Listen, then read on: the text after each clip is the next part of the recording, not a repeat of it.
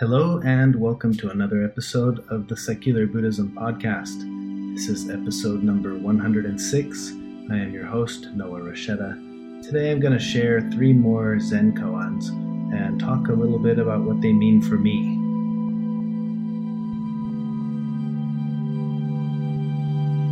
Keep in mind you don't need to use what you learn from Buddhism to be a Buddhist. You can use this to learn to be a better whatever you already are. I thought it would be fun to discuss a couple more Zen koans, and specifically what they mean for me. And I want to emphasize that second part, what they mean for me. If you'll recall, the whole point of a Zen koan in the Zen tradition is to be presented with a story or a question or an idea that essentially knocks you out of the conceptual thinking. It's meant to pull the rug out from under your feet. And it kind of defeats the whole point if somebody tells you the koan and then just tells you what it means.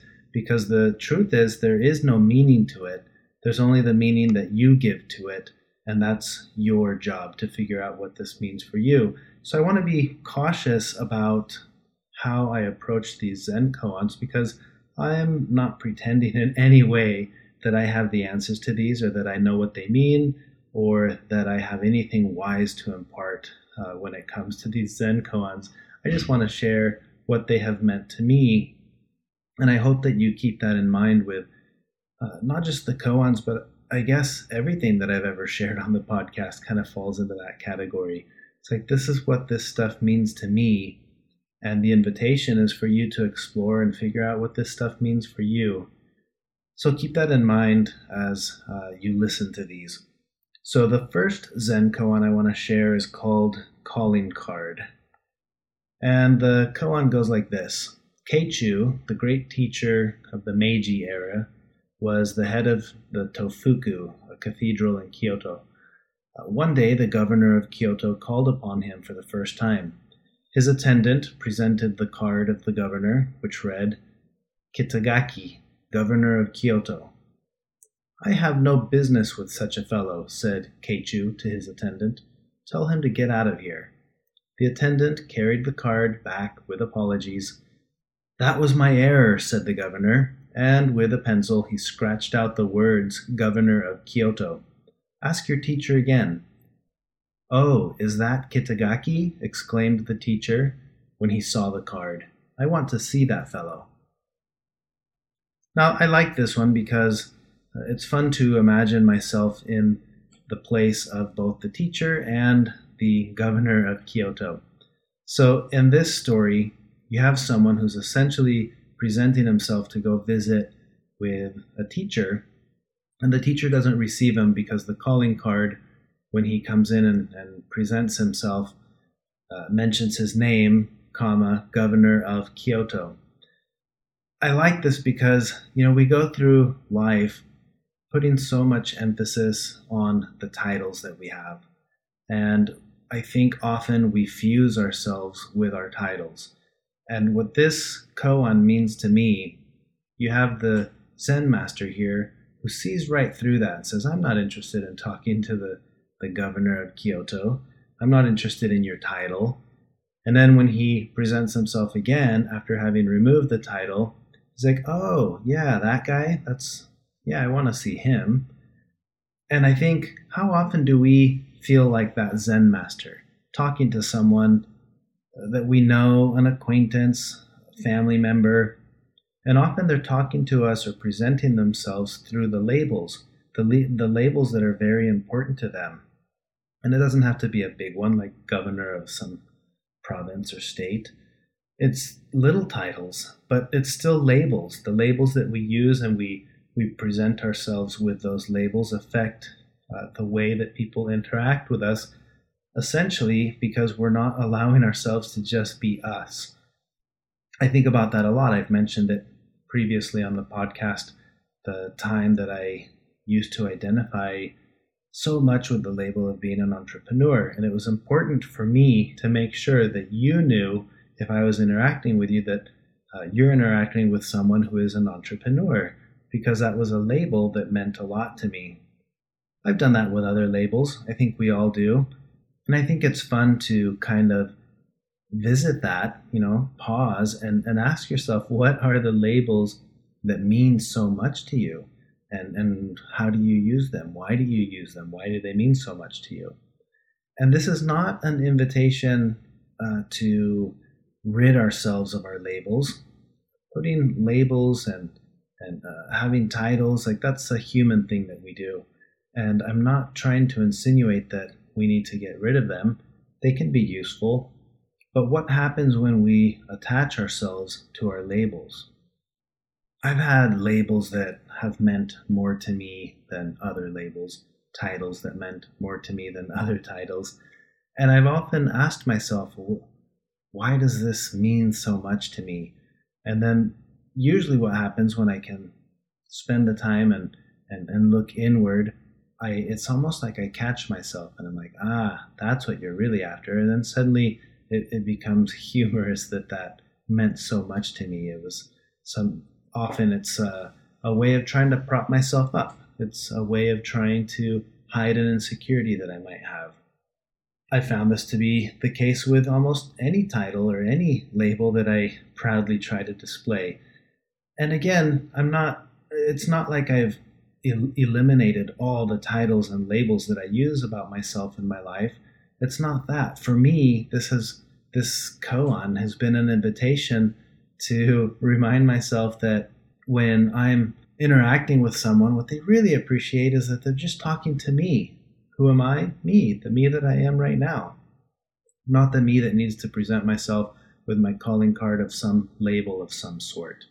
And I found this to be the case even with the podcast, and I don't like to present myself as, Noah the podcaster or things like that, but I have at some points, and I've been able to recognize, that's something that means something to me. Why does it mean something to me? And then the attachment to the label minimizes, and suddenly it doesn't matter anymore. So for me, the invitation of this koan is to analyze what labels are very meaningful to me. Which labels or titles am I really proud to put on my calling card when I come present myself to you, if I were to interact with you or with anyone? And in understanding that about myself, then what happens if I present myself without the label and it's just me, and I allow you to see the me that I am under the label? Now, on the flip side, as the Zen master, as he's sitting there, imagine the times, the opportunities that you've had in your life to interact with someone who presents themselves to you as raw and authentic, genuine. Someone who's not propping themselves up from behind their label or their title. I've had this experience many times interacting with people who just allow themselves to be who they are. Some of them very well-known people. I've talked to authors or teachers or famous musicians. I've talked to a lot of people, and it's awesome when I get to interact with them and they're not hidden there behind their title or their label, or they're not attached to it, I should say. Sure, the label's there, the title's there, that's who they are, it's part of what they do, but you can tell when someone's not attached to it and they allow themselves to be seen. Man, that's a beautiful thing. And I think this is something that is growing in our culture now with all of Brene Brown, her books and her work. The whole concept of vulnerability and showing up and allowing yourself to be seen, that to me is the embodiment of this specific koan, the calling card, as a reminder for myself to look at how I allow myself to be presented to others when I'm interacting with others.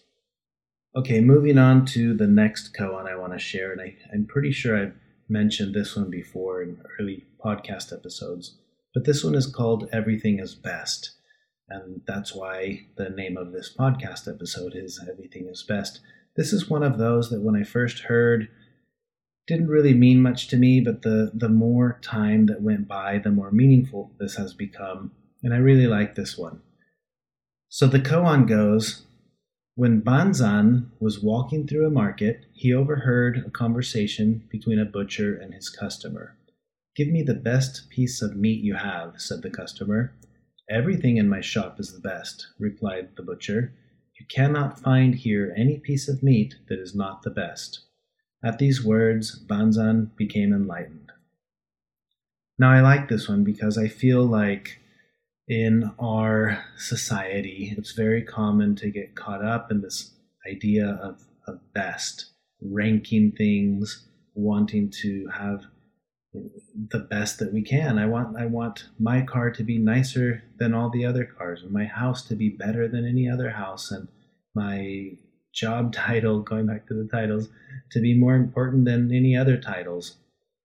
And that's the game that we play.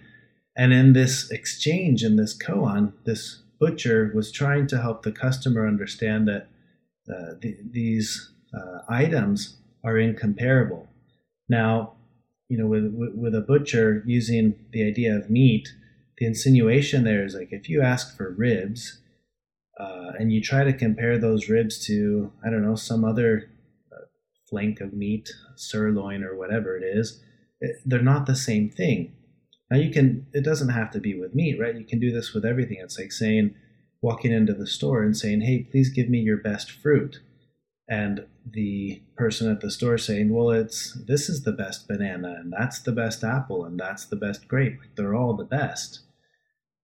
The idea for me with this koan, as it's developed for me over time, was the realization that I, like many others, have the tendency to rank things in good, better, and best.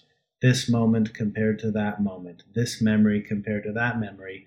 And the koan is an invitation to see the uniqueness of each thing. And the moment you can see the uniqueness of a moment, suddenly the moments don't compare anymore, right? There's not a good moment and a better moment, because the concept of good and bad in that sense is totally irrelevant. There's this moment, and this moment doesn't compare to that moment because that moment arrives and this moment is gone, and they're both entirely unique. They've never happened before. They'll never happen again that same way, because it's taken every event in the past to make this present moment exactly what it is. And when we can start to see life through that lens, suddenly everything becomes unique. And the beauty of the moment is the uniqueness of the moment, not the pleasantness or unpleasantness. And that was a really radical shift for me. I was ranking phases of my life, this really unpleasant phase, dealing with a bankruptcy or dealing with marital problems or dealing with whatever it was, ranking that phase to another phase when things were good and I didn't have this problem or things like that.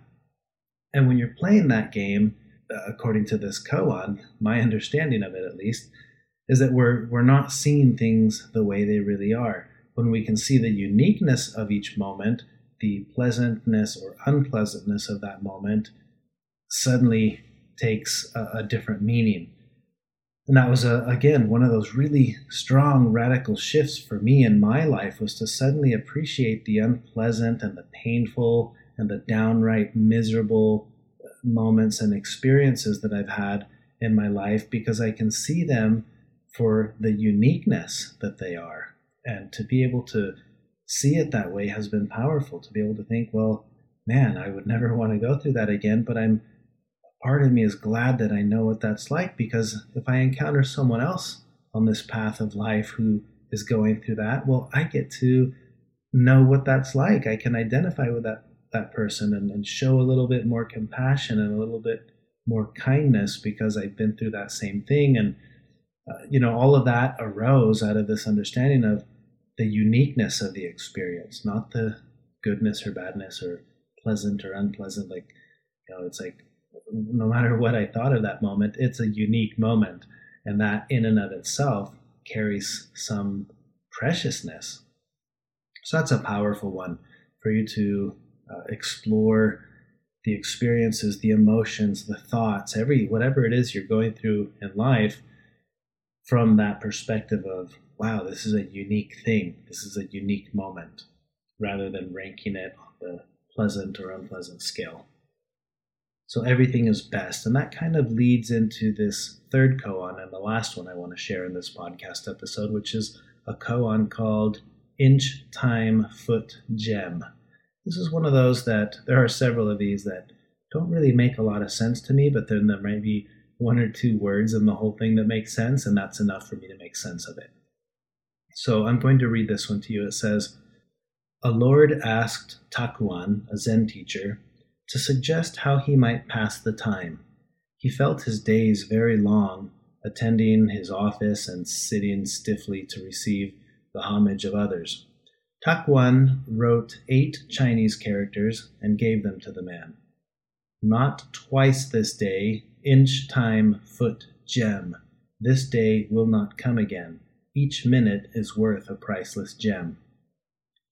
Again, that's one of those that it's like, I'm not sure I understood any of that except the last 2 sentences.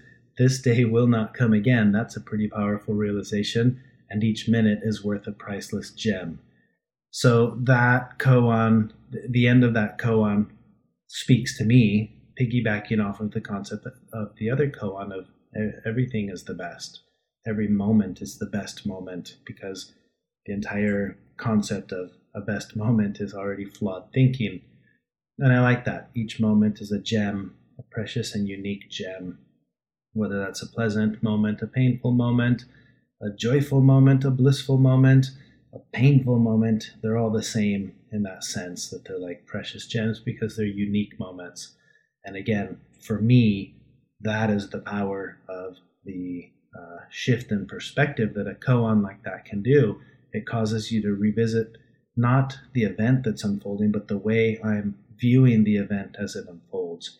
And it's allowed me to pause and analyze how much of my life am I going through it doing the wrong or the unskillful ranking of saying I want the best piece, I want the best piece of meat, right? Like the customer at the butcher store.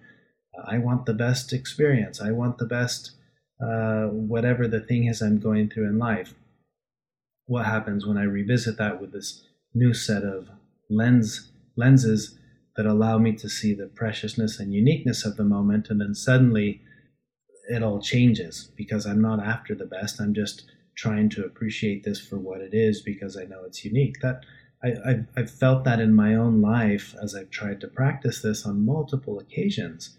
You know, being stuck in a line and realizing we're not going to get on that ride because the cutoff was 2 people in front of us or something like that. A moment that could typically be unpleasant because you're thinking this isn't how it's supposed to be turns into one of those moments where it's like, that's interesting. I've never had that happen where I was literally 2 or 3 people away and I didn't get to get on. Interesting. What a unique thing. I've never experienced that before. Suddenly the uniqueness of it became part of the experience, and in a way, it's like, whoa, cool. I'll put that on my list of things that have happened in my life instead of just being super upset and miserable that I didn't get past that line. And again, with lots of things, when you start thinking of it this way, what you'll see is a shift in the way that you see things. That's how it's worked for me, and that's what I enjoy about these koans.